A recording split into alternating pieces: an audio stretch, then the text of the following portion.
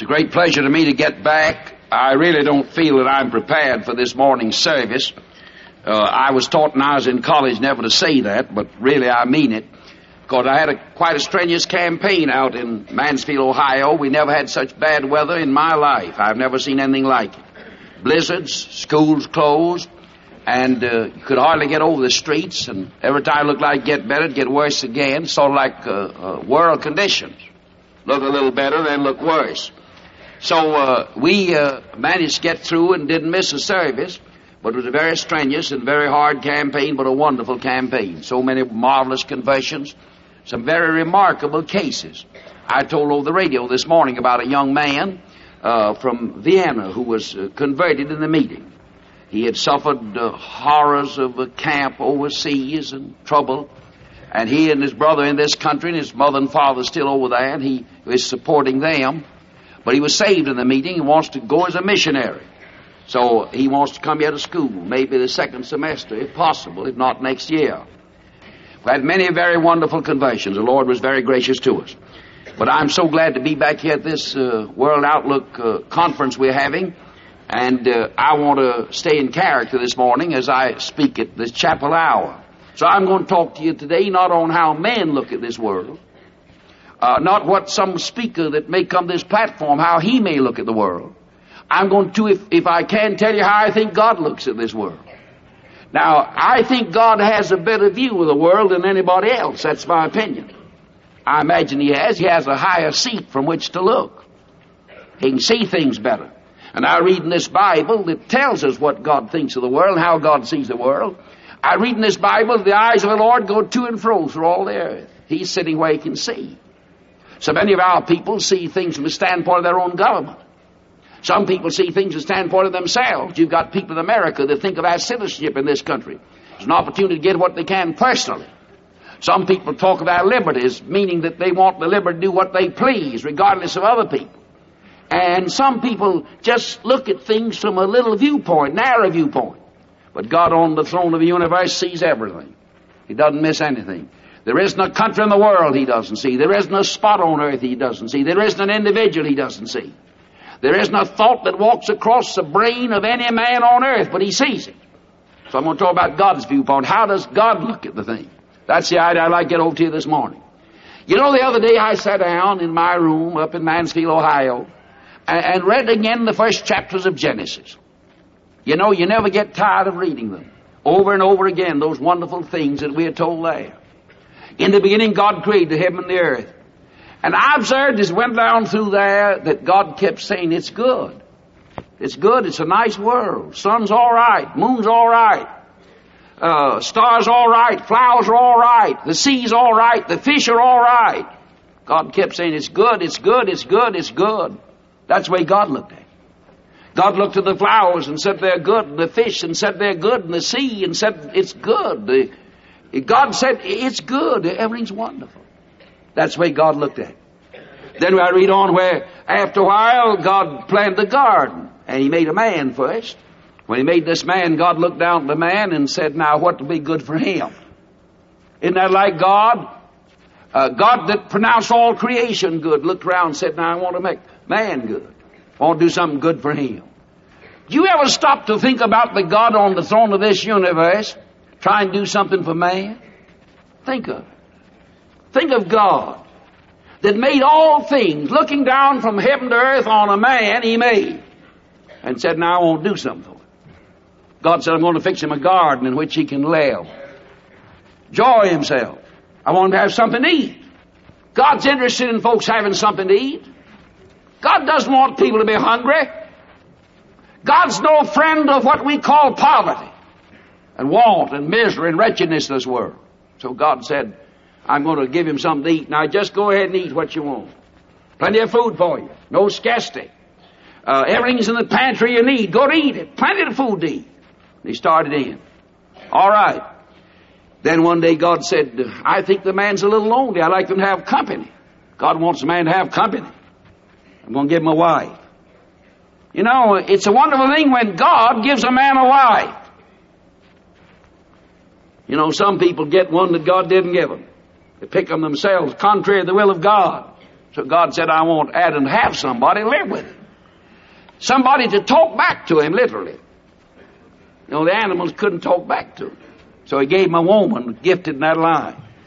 Talk back to him. He might call a dog, and the dog might wag his tail and say, I'm glad to be here. But the animals couldn't talk back. So God said, I want to have a woman, somebody to talk to him. A companion. To walk with him around the garden and look at the flowers.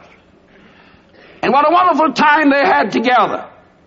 And then I thought about how good God had been. Wonderfully kind, wonderfully good. Give him a garden. Give him a world he said was a good world. It's a good world, he said. Listen, when God pronounced it good, it was good. And now here he is in a mess. One day he sinned. Man messed it up. Listen, you can't blame God Almighty for any chaos in the world. You can't blame God Almighty for any war or blood or tragedy or trouble. All the trouble in the world man made. And the trouble with man is he won't admit he made it. He's always pushing the responsibility and the blame off on somebody else. Man made it. He wrecked his garden. He destroyed his paradise. He made thorns grow on roses. He's responsible for everything that's wrong, not God. Listen, God made man and gave a man a free will. Now notice this a minute. Man wouldn't have been a perfect man if he hadn't had a free will. If Adam couldn't have made a choice, he wouldn't have been a perfect man. To be a perfect man means to have a free will. A man without a free will isn't a perfect man. So God made him a perfect man, gave him a free will. And I speak reverently, when God made a perfect man and gave him a free will, God took chances on that man going astray. Because God couldn't make a perfect man without giving him a free will. So they messed the thing up. But God said, I still am interested in man. He's ruined his garden. He's disobeyed me. I put him under law. He wouldn't keep it. Listen, you know, law's good for man. In a perfect world, a perfect garden, a perfect setup, God Almighty had a code of laws. God said, now go around and eat what you please, but don't touch that tree over yonder. Listen, you talk about man, turning man loose to live as he pleases, and you'll find out what kind of world you have. So God put him under law, but he broke it. Went out. But out of the garden, God said, well, I'm still interested in him. Gonna give him a family. Gonna let him have some children. I'm going to give him and Eve a family. That's good of God. There's no day as wonderful as a day when a mother takes her own little baby in her own arms. I've seen mothers in many lands. White ones and black ones. Rich ones, poor ones. Educated and uneducated.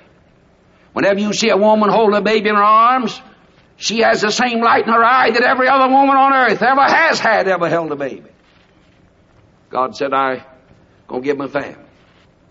One day a little baby was born. The first baby that ever cooed and cried and smiled. Became a murderer. His name was Cain. Went out to kill his own brother. Listen, the first child of the first man that God made who was perfect and then became imperfect became a murderer. Man's to blame for everything. God isn't to blame. Conditions are not to blame. Men make conditions. Conditions don't make man. You know, men are always thinking about conditions. They don't stop to think they made all of them. They're to blame for them. I said over the radio this morning something very interesting I read in the paper the other day about this man down in Mississippi. What's his name? Going over a Nobel Prize. That literary countryman down there. Anyhow, whatever his name is, you read it. Yeah. All right, they'll tell you later. All right. This fellow said in New York in an interview that went out over the country, one of the most striking things I've heard in a long time. He said, everybody I see says, when they going to drop a bomb on us? He said, why don't somebody say, when are we going to start doing right? Why doesn't somebody say, when are we going to stand for principle? Listen, a man who stands for principle doesn't think of his own scheme. The man who spends his time just trying to save his skin never saves his skin. Sooner or later, he loses his skin. The man that stands for principle, that's one thing the matter with our own country. One thing the matter with America. We've gotten away from the old-time fundamental principles that made us. And running cheap politics in this country. What's the matter with America? So the first baby born was a murderer. Trouble came. And they began to build a civilization. Now God started them right. And God did everything He could good for man. Gave him a garden, food, home, wife, babies, family. Gave her health to work for a living. That man started out. Built his civilization. And what a mess it was. But you know, there's always been somebody that stood for the right. Enoch walked with God.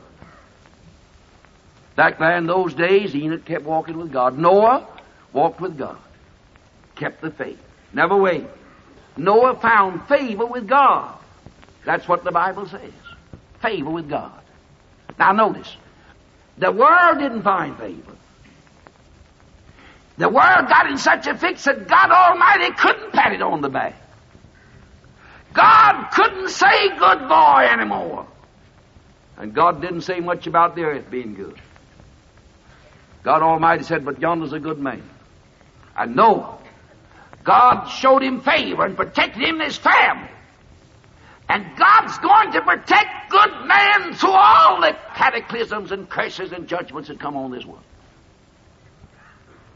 Good men may suffer with others and all that, but there's protecting grace even around the sick bed of suffering saints.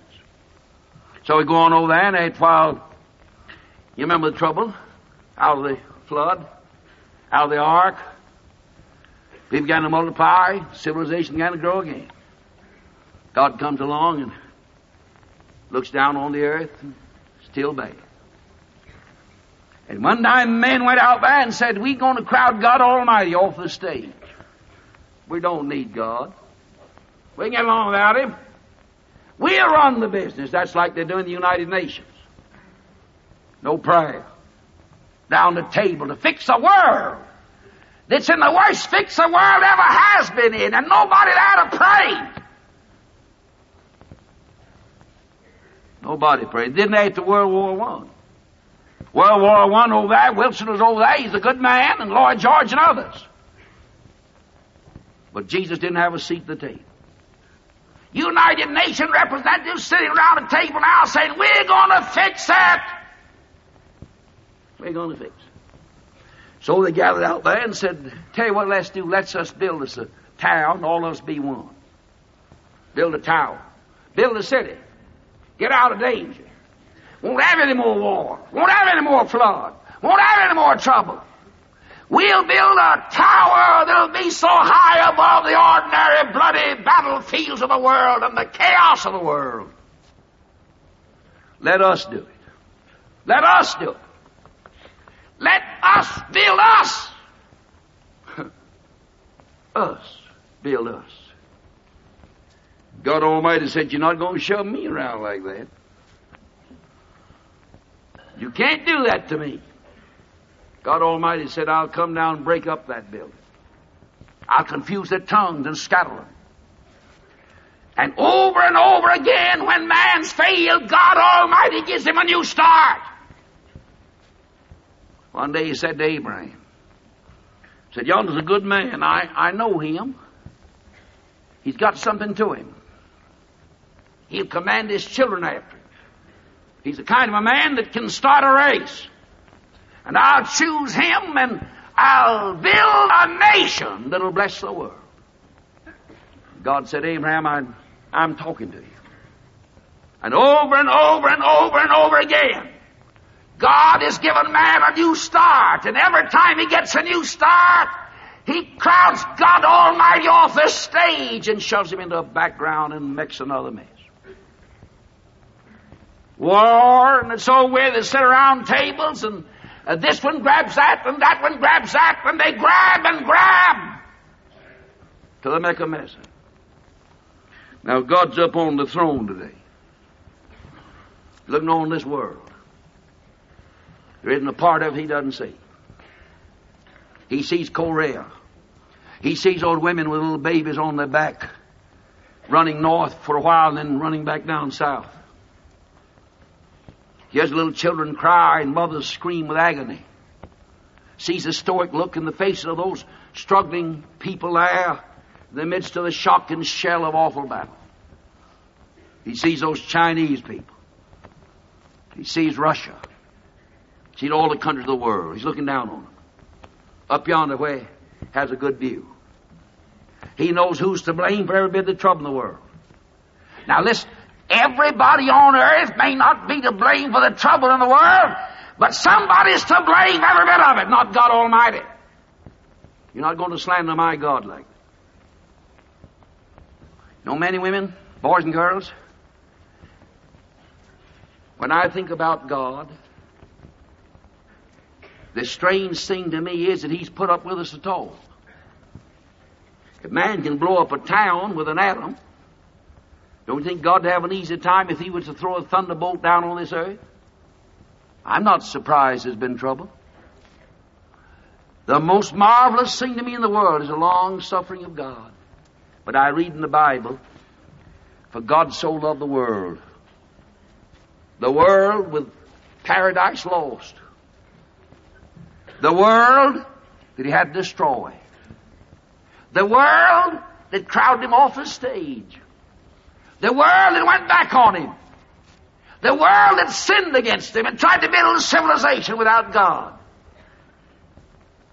God so loved it. God looks down and said, it's a bad world. And when Jesus Christ was here, He looked at it, He said, the whole world lieth in the arms of the wicked one. Whole world.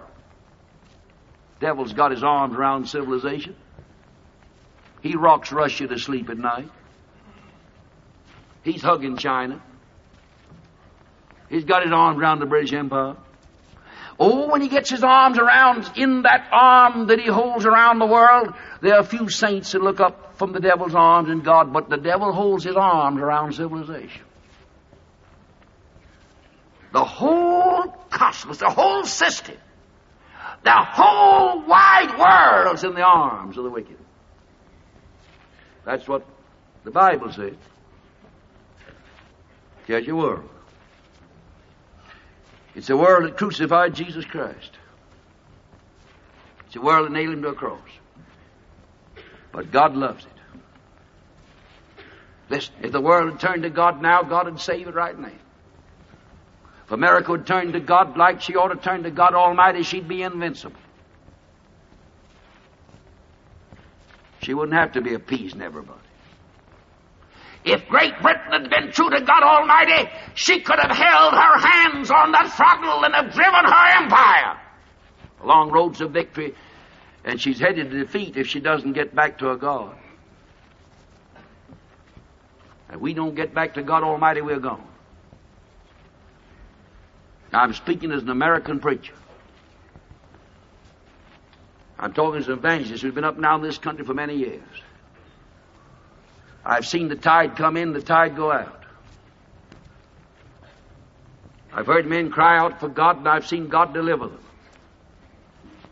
There isn't any doubt in my mind that in World War I, God heard the prayers of the people in America. This nation prayed. For a little while in America, there was more prayer in this nation than possibly any nation ever had for a little period. They prayed in England, too. But when it was all over with, we said, all right, God, we get along without you now. We're through. And World War II came. After that World War over, the modernists took it over and tried to build their ecclesiastical modernistic system.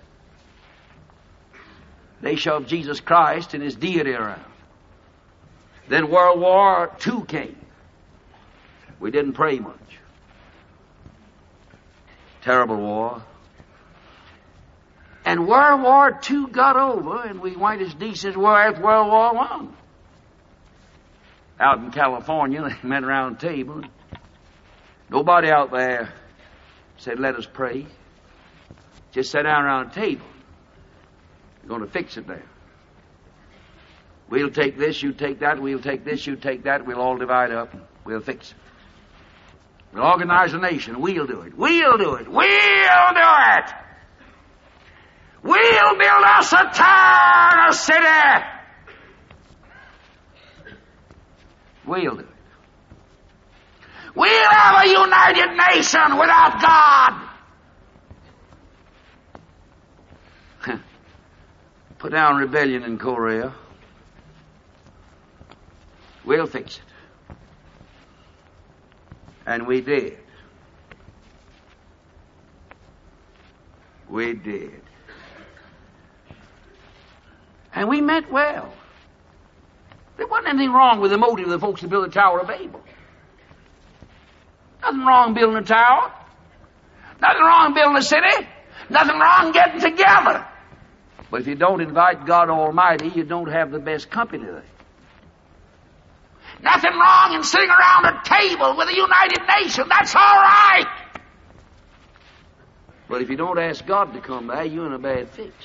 Because nobody will have enough sense to run it but God Almighty. And that's just exactly what's the matter with it. It's the reason the homes are being broken up in America. They don't ask God to run it. They read some book on happy marriages. It's the reason the church loses its power. They set up a program with God doesn't have the proper place. That's the reason education institutions supposed to be Christians go on the rock. And Bob Jones University would go on the rocks and not carry out the purpose of God Almighty if it ever shows God Almighty right. I know what's the matter with the world. The divinely appointed and divinely anointed king's been rejected. Came unto his own received him not. There are only two shoulders that can carry the governments of the world. They're the shoulders of Jesus Christ. There's no man with shoulders strong enough to carry it. He may temporarily walk down a road with a government on his shoulders, and it may look pretty good, but he gets out of wind and faints.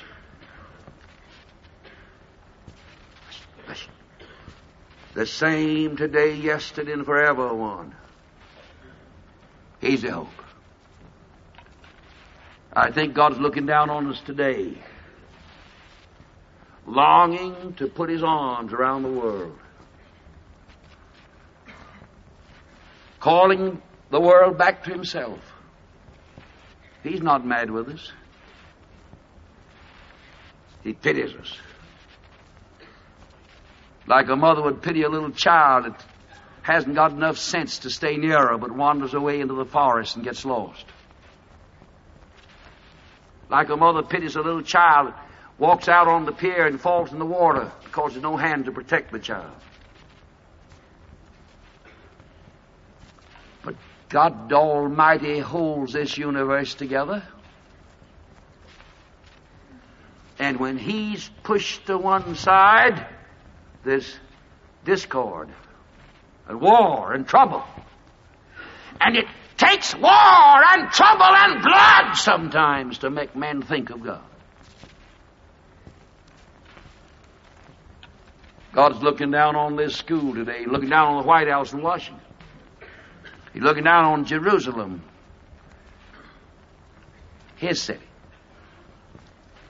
He's looking down on all the capitals of the world.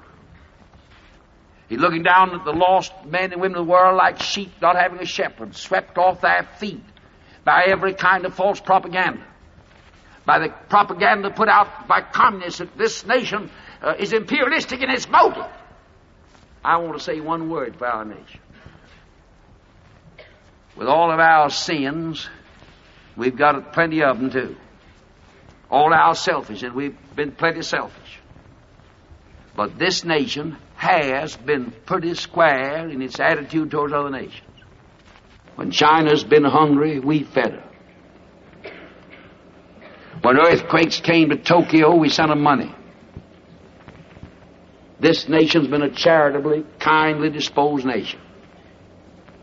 And yet communism says we are We have imperialistic motives. You know what it means? Stir up the people. Poor, blind men believe it. Every voice except the voice of God the world hears. God looks down with pity and compassionate eyes, but he said, I can't help it. I'm not going to do wrong if they do have war. It'll be wrong to let man go on without me. I'm the head of the universe. And God's ready to save us. If the nations of this world would repent, we could at least hold off the cataclysm. But if we don't repent, there's no escape. We can get back to God to go on to blood, and the choice is up to the world. You can't treat God like we're treating him and get away with it. Let's us here at Bob Jones University be true to God. Let's never waver, but let's be faithful to him. Let's bow our heads now and ask him to help us. Our Heavenly Father, we look to thee for help. We need thee so much. Help us here in Bob Jones University to look up to God for help. And give us a world outlook and understanding of the approach of men and the peculiar slant of nations to their problems. But help us to keep on looking up. Help us to be faithful and true to Almighty God, never wavering. We know it, our hope is in God. We have no other hope. We know that Washington can't save us and no United Nations can save us. Nobody but God can save us. We confess our sins and shortcomings and beg for forgiving mercy today, and pray we may be kept true to God until that blessed day when the knowledge of God covers the earth as the waters cover the sea. That blessed day when the Lord Jesus Christ shall reign in righteousness, and the governments of the world shall be on his shoulders. Keep us here at Bob Jones University faithful to him, we pray in the ever wonderful name of the blessed Son of God, our Lord and Savior, Jesus Christ. Amen.